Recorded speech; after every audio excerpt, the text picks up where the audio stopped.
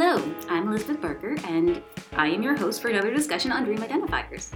You might remember my episode from last March about ISNI, the International Standard Name Identifier, which has the potential to revolutionize the way we keep track of copyright and creative works, and could be easily adopted into the current framework of the industry. Yet no one is using it. So why another installment on identifiers that aren't being widely used? Because talking about identifiers is an outlet for my love of organization that does not come into complete conflict with my dispassion for cleaning. So this month's topic has been around for nearly a century, though not quite in its current form, but it has yet to make a lasting impression on the book industry, though other industries have seen its value. And of course, I'm talking about the RFID, and because I'm talking about RFIDs, I've persuaded, there we go, that's a word, Tom Murchison, BookNet Canada's bibliographic manager, to join me in this month's episode. Whether you know it or not, you've seen RFIDs at work. Your work, most likely. Fobs and ID cards are both examples of functioning RFID technology. And you can expand this to leisure activities. And I use this in the loosest definition of the word, like running marathons to keep track of runners' times. Usually it's in the bin. In the medical industry, RFIDs can be used to keep track of supplies, or even if an employee has washed their hands. And I mean, like, you could actually get around this by, like, waving your wristband in front of the faucet, I guess, and then, like, with the water running. But I don't know why anyone would want to do that. Just wash your hands. Like, you shouldn't have to be tracked. Just wash your hands. Anyway, again, it's not a perfect technology, but it's found uses across industries, including the book industry. And if you've ever tried to steal a library book, and if you have, for shame, do not do that. RFIDs are sometimes embedded in the spine and give off a signal if a book is being booknapped. You'll also see it applied in warehouses in order to keep track of stock. This is because it identifies unique data, which means you can track individual items amongst the bulk. If it had different applications in the 40s, that crate in the final scenes of Indiana Jones and the Raiders of the Lost Ark would have actually had a tag on it, and I like to think that would have led to a much better sequel. But arguably the first applied use of RFIDs came in 1930s Britain. Known as IFF back in the day, literally identify friend or foe, which is the best name for an identifier of all time. British airplanes were equipped with a device that received and transmitted back signals obtained from radar stations when they came within range. This would alert those on the ground whether a plane was a friend or a foe. And uses for radio frequency communications then began to emerge from labs around the world, from the United States all the way to Japan, throughout the 50s and 60s. This was quickly followed by companies harnessing the technology for commercial use, such as anti-theft systems.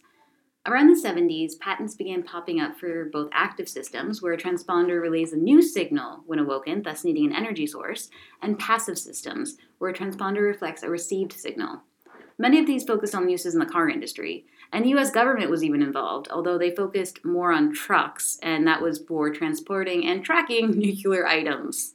Yeah, that helps me sleep at night. They all followed the same basic structure and used the following two elements: a tag, or transponder, interchangeable semantics, that can receive a signal and emit, in the case of active systems, using an antenna, and a reader that can pick up the radio frequency and transform it into a readable, interpretable data.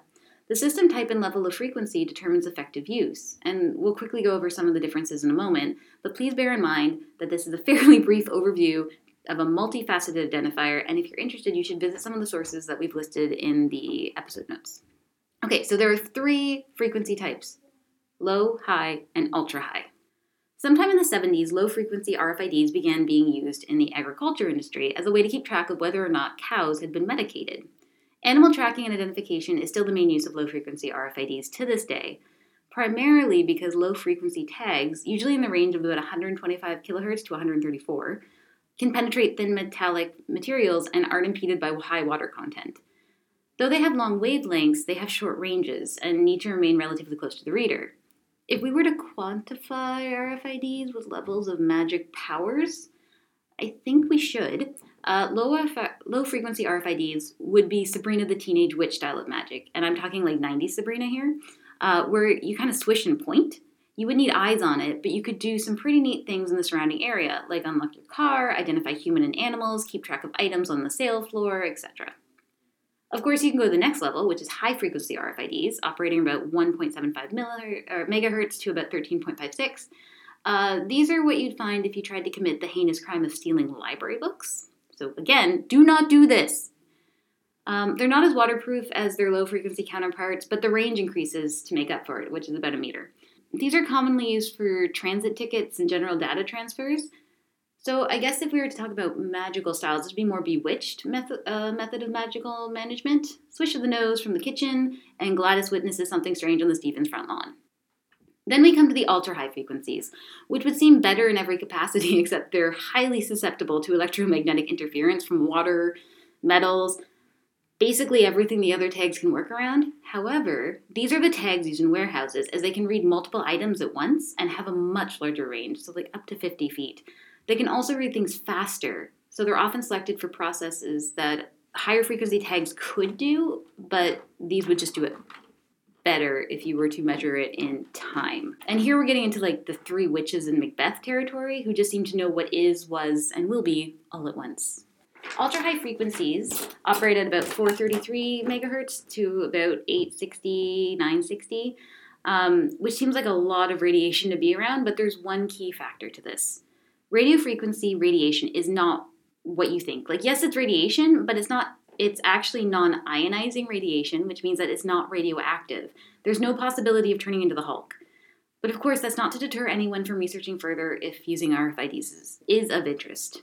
I've only touched on its applications for the book industry, and that's because I wanted Tom Richardson, my colleague and knowledge machine, to weigh in on why this identifier, with all of its history and potential, hasn't been able to extend its waves into the publishing industry. Thank you. I have some questions for you. What are your initial thoughts on RFIDs? Yeah. Well, the ability to identify a book as a book is kind of a fundamental business problem. I mean, for warehousing, retail, libraries. So tracking inventory is important, and if you add in credit cards and loyalty cards, phones and so on, identification at a distance. You can add tracking of people into this as another type of inventory. Arguably, radio frequency tags can be a useful tool on this. I mean, the only actual application I know of is Amazon seems to be experimenting with all of this in their Amazon Go stores, where in addition to cameras and machine learning, some type of radio frequency tagging is being employed. So I guess if you'd like to buy produce encased in pre-weighed plastic containers, along with other packaged goods without any human contact with a store representative, this is a good thing. But fundamentally, I think tagging is a good solution for big things like big warehouses, big retail, and big data. And publishing with its bespoke product, where for even large multinationals, the individual products sell in comparatively small numbers, the use case is pretty limited. Services around publishing, distribution, and retail probably can find it useful. And of course, libraries were early adopters of it. I can remember adding security strips to books and magazines in the early 80s. Whoa. Tell me about the... No, I'm kidding. Well, I mean, it makes sense because for a library, you have to return the product, right? Like that book is only out for a short period of time, so there's be constant use. But when you're buying a book, theoretically, you're taking it home, so outside of a warehouse, there's not really much need, right? Well, unless you were embedding information into the radio frequency tag and the consumer could use it, but they can't. Do you mean like, you know how when you're in a parking lot and you lose your car and then you have to hit like the fob and then it goes boop, boop, and you're like, oh, I parked in the itchy lot. So could we do that for books where they just all of a sudden like light up and burst open to the page you left off on? You could in theory, but I mean, that would require probably people to at least have an app on their phone that would allow them to interact with your product. Now, how many people are going to install an app on their phone to allow them to interact with your radio frequency tags? You would have to have something very impressive on the other side of that tag. I don't know, a book bursting open with it would be kind of amazing. That is the bookmark of the future.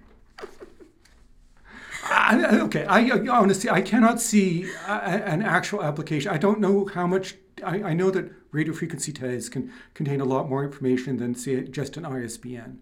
But if that really can do anything, I mean, it just reflects some data back to its point of.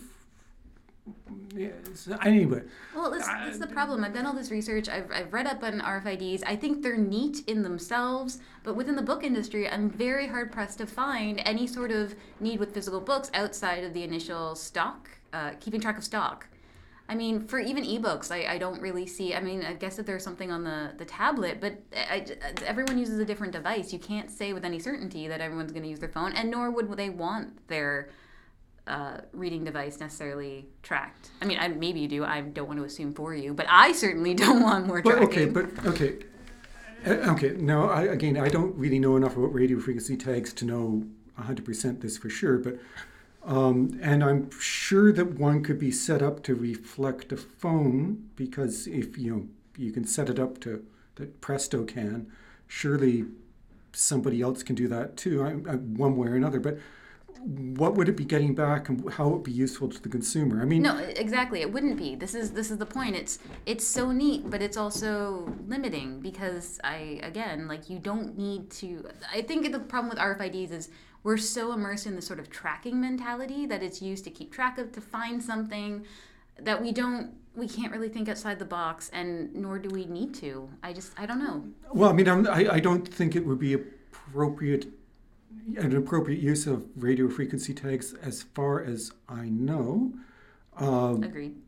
So, okay. And the real reason I would think that more than anything else is I have yet to meet a publisher who is willing to spend the time and effort to put something very complex into their metadata for a very specific purpose.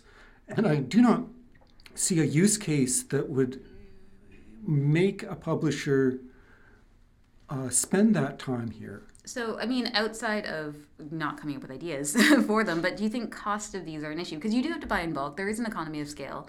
Do you think that one of the reasons that it wasn't adopted outside of the ISBN is that there is a cost associated? Well, more so than the ISBN. The ISBN costs money too. Radio frequency tags need to, the minimum is stock arrives, the tag has to be added, unless it was added in the manufacturer, which is always possible. Mm-hmm. Data has to be embedded in it in order for it to be meaningful. That could be a relatively simple process, or it could be complicated. I don't know. I suspect it would be relatively simply done. Mm-hmm. And then at a later stage, there has to be some benefit for it being there. So if you're talking in a warehouse, tagging gets added, where the stock is because of that. Mm-hmm. Later, the stock is moved around. It got moved because it's recorded, in effect, relatively remotely. Yes. You can always find the object, and the object will be tracked throughout its time in your warehouse. That's a use case. That makes sense. In a retail store, similarly, you could stick a product in at one end, and then when it comes to checkout or quick inventory or a variety of things, there could be an increase of time. I mean, if you're using scanners, you would have to pick the book up, flip it over, scan the book. With a radio frequency tag, you would walk past, and perhaps with a wave a scanner at something, and it would be enough to do things. There would be a difference of a second and a half between the two events, and if enough volume is required, you could save money. I don't know of many bookstores that need that savings. I don't know of many warehouses. I know warehouses, I think the use case is probably better. But I don't really, scanning does it all. Yeah, and that's true. I mean, I guess if you look at something like Amazon's warehouse, which is the size of a small country most of the time, losing track, even with scanners, is something that probably needs to be addressed. But in terms of your average bookstore, like brick and mortar size, I don't see much use of... I don't know. We should be talking about hot technology, like QR codes. We have credible information that within the Asian market, QR codes are super hot right now, and always. Well, okay. What is the difference between a radio frequency tag and a QR code? I mean, it's halfway between a barcode scan mm-hmm. and a radio frequency tag. Yes. And the difference between them would be is you can embed more information in a QR code or link directly to the interweb. Well, I always thought of it more as a QR code will lead you to something digitally, whereas an RFID will actually lead you something in the physical world. Yeah? Yeah, I don't know what the difference would be. Oh, that's how I understood it. Well, I mean, I always just understood it as a radio frequency tag is sitting there embedded in an object doing nothing until somebody sends a radio frequency to it, whereupon it reflects back information. Well, it's if it's what active. That information There's a passive is, one too. So what would be the difference in Or a the passive, information being reflected back from what you might get from a QR code? Well, I mean, the reflection is a passive. There's also active RFIDs where they create a whole new signal and they send that out. So, I mean, Okay, then you have to have your book attached to a battery. okay, so I thought, okay, my next question actually had to do with big sky ideas, and I kind of thought of a couple recently, and it has to do with libraries, because libraries are wonderful things, and I always talk about them. But I was thinking about it, and there's this article in the States right now circulating about someone hiding all of the books about, basically it was like gun rights and things like that, or like gun legislature for, I can't remember exactly. Basically, they're books that are inconsistent with far right ideologies. But aside from political issues, hiding books or books ending up in the wrong spot. If we had RFIDs that didn't just track the book when it exited the library, but where it actually was on the shelf, it could maybe make a library staffer's life a lot easier because they wouldn't have to, and even lead patrons to books automatically. Would that not be kind of a fun use of these things, or would you think it'd be too big data, like Big Brother-ish? I'm not entirely okay.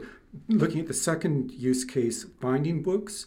Well, okay, you're in the middle of a library, surrounded by a pile of passive or not passive RFID tags, with your scanner. I'm not sure if that's a use case that could possibly work. I mean, how would it? I mean, I guess when you got to the right book, right area, the scanner might recognize that and let you know. And that might speed things up. Well, it's more like every book would have an individual signal, as you would see in a warehouse. And so if it was misshelved, you would be able to identify where it is. Well, okay, in that case, that seems more useful. I mean, there someone could like literally walk along with a scanner along the shelf, and a book that was out of sequence might well, because the coding should all be in sequence. Well, yeah. From my time in libraries, having shelved books in the 80s, I can tell you that most shelves are not particularly in close order. They're approximately right. Mm-hmm. Now, it could be a case of overkill, where you're finding books that are out of sequence by one, and then the staff has to take time to arrange them perfectly. That would be really good, I guess, in its way. But so you mean it would actually increase work as opposed to make life easier? That would be my guess. Okay. Here's my other one. So this is kind of like a Goodreads model. So also, did you know people have eyes? And as you go along, you can see the barcode on the bottom of the book to put there for that purpose, right? And somebody can see it's out of order. Just saying. I mean, again, I don't see it as a persuasive use case, except for in the sense like in a very large library. Okay, but if you're like in an academic, like a university library, and you're like, I have to find this book for class, and then it's been misshelved, and you're like, oh no, I'm on floor 4, and I have to go up. It's hiding on floor 6. Maybe. That would require an active tag to do that, and then you kind of got to wonder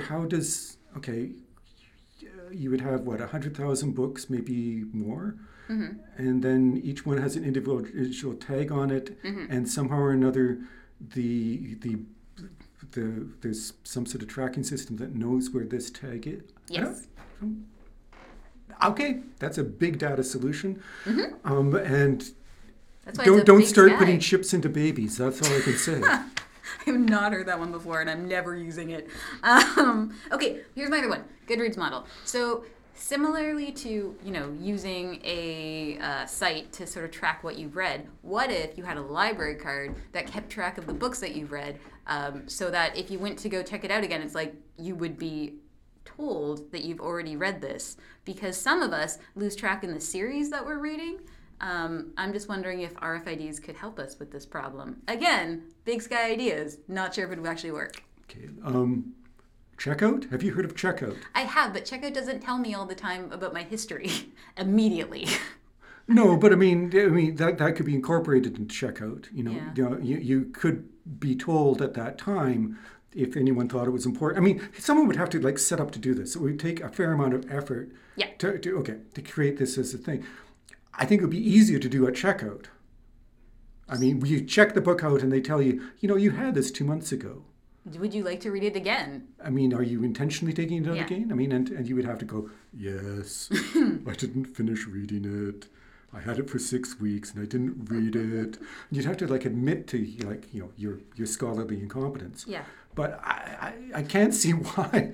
Okay, you would, if you did it at checkout, someone could embarrass you potentially, but that would assume you're getting like human contact. Yes. And you can just scan the book out yourself at most That's true, they libraries have now, self-scan. and you can use radio frequency tags for the same purpose. I mean, Toronto Public Library, you put it down on a thing that reads the code inside the book instead of like the barcode on the book. But so I mean, I don't see much difference at that point. It's true. It's because the secret is they're all in the spines. But I'm okay. The reason I don't think any of these ideas can work for consumers is you would have to have some sort of like device that was capable of interacting with the tags, either by sending it. And we live in a capitalist market where there is not a controlled economy, which means that we can't all be using the same radio frequency tags. So I might have a tracker that works in X, Y, and Z, but not in Y and H. So what point? Well, what advantage does it give it to me You now? would not be checking out books at Vancouver Public Library if you live in Toronto. So, I mean, it would be very, like, ecosystem-centric. No? The U of T would give me a phone when I joined, and it would be able to read the library. It would be a burner phone of just scans. I'm just not seeing this. I just do not see this. I just feel the need to like stand up for the RFID because it is neat. I can't think of a general solution to the publishing industry either, and I feel bad. Okay, well, I wasn't going to use this particular line, but I think tracking handcarts en route to hell might be aided by radio frequency tagging. Okay? This is the perfect time for this big sky idea of mine. The most interesting thing to my mind about radio frequency tags is they are a useless idea from a decade ago that didn't get adopted, got a big play, and we have had a series of things that have come since then that require us to think about them. There were QR codes that we stuck on books for a little while and put on our things, and discovered that people had to whip out their phone and find the right app and then wave it the right way in order to get to things that they could gotten to quicker by just going to Chrome and putting in the book title and the publisher. I mean, as a deep dark secret, I find them very aesthetically displeasing, and I feel bad about that. But well, book designers would agree with you, yes, but they don't like the barcode either, and they're wrong about them. Yeah, that's true. It's like illegal not to put a barcode on. We come up with these. We get sidetracked by these big ideas. I mean, most publishers are too busy trying to get the book out in order to even put the metadata together decently. That is very true. And the reason why blockchain, spoiler alert, why will blockchain not work? It's because the metadata that the publishers maintain to underlie blockchain will never be of sufficient quality to allow a transactional embedding of information the way that blockchain would require. I mean, we will just never have that level of detail. Now, prove me wrong. Prove me wrong. Just use Thema. That's all I ask. It's a simpler task than setting up RFID tags or other things. Just go out, use Thema. It's genuinely useful. I mean, I'm not going to fight you on that. I completely agree. It just doesn't look as cool as waving something in the air and it magically beeping. Have you heard of this thing called ebooks? Yes. I can just be on my phone and go to a library or a retail site and put the book on my phone. That is true. I don't need to wave anything. I mean, you could wave your phone around. That's still kind of, I guess, the same thing. But, like, nothing Is responds. that magic enough? No. Wouldn't it be even more magical if that ebook came with Thema coding, though? Wouldn't that add the magic? 100%. That would add the magic. I feel like that's why it's never going to happen. ebooks with thema codes in bright letters on the cover. Okay, what if we had vending machines that just took your library card and you waved the library card around, and then a book like bursts forth from this vending machine? I believe that actually has been done. LPG had a book vending machine at the Island Airport, and a couple of used book places I think have like a put a buck in and get a random book out type vending machines I've read about. Ooh, that's so gambling. People are using the vending machine idea, but knowing people at LPG, I can say that one of the issues around that type of thing is stocking the container. Also, renting the container that does these actions for you is reasonably expensive, and then stocking it can be fairly difficult. I mean, it's a time-consuming thing. Okay, this is why the news group and other companies exist in order to fulfill this type of like function. It's that's a whole industry in itself. But I'm just saying is, like large machines full of things like drinks and stuff like this require little men and women, people in funny uniforms going around in large trucks, stocking them. Hopefully electric trucks. Can I just say? Yeah, let's try and keep the emissions down. Fully agree, and also a little guilt trip here. I mean, so much effort goes into this. We should use book vending machines. Just saying. But no, you have a very good point, and that is, yes, these things exist. No, RFIDs are not really becoming our best thing. So, I mean, even... We can't even talk about them without becoming ridiculous in terms of the stupidity of the ideas around It's us. kind of true. So, I would think that never kind of says it professionally all. put these forth. But I do think that publishers can support libraries more without adopting RFIDs. And that's just, like you said, using thema, using your metadata, telling stories in organizational ways so people know how to sell and communicate your book.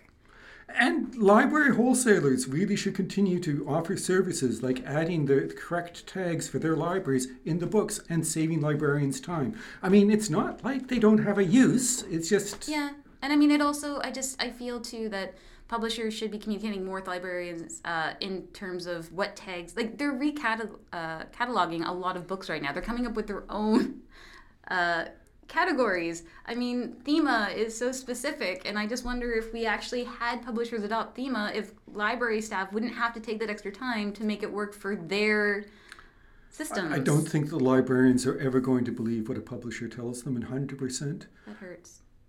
It does hurt, but... Why can't we all be friends? Well, then you should not be so critical of how publishers use audience codes.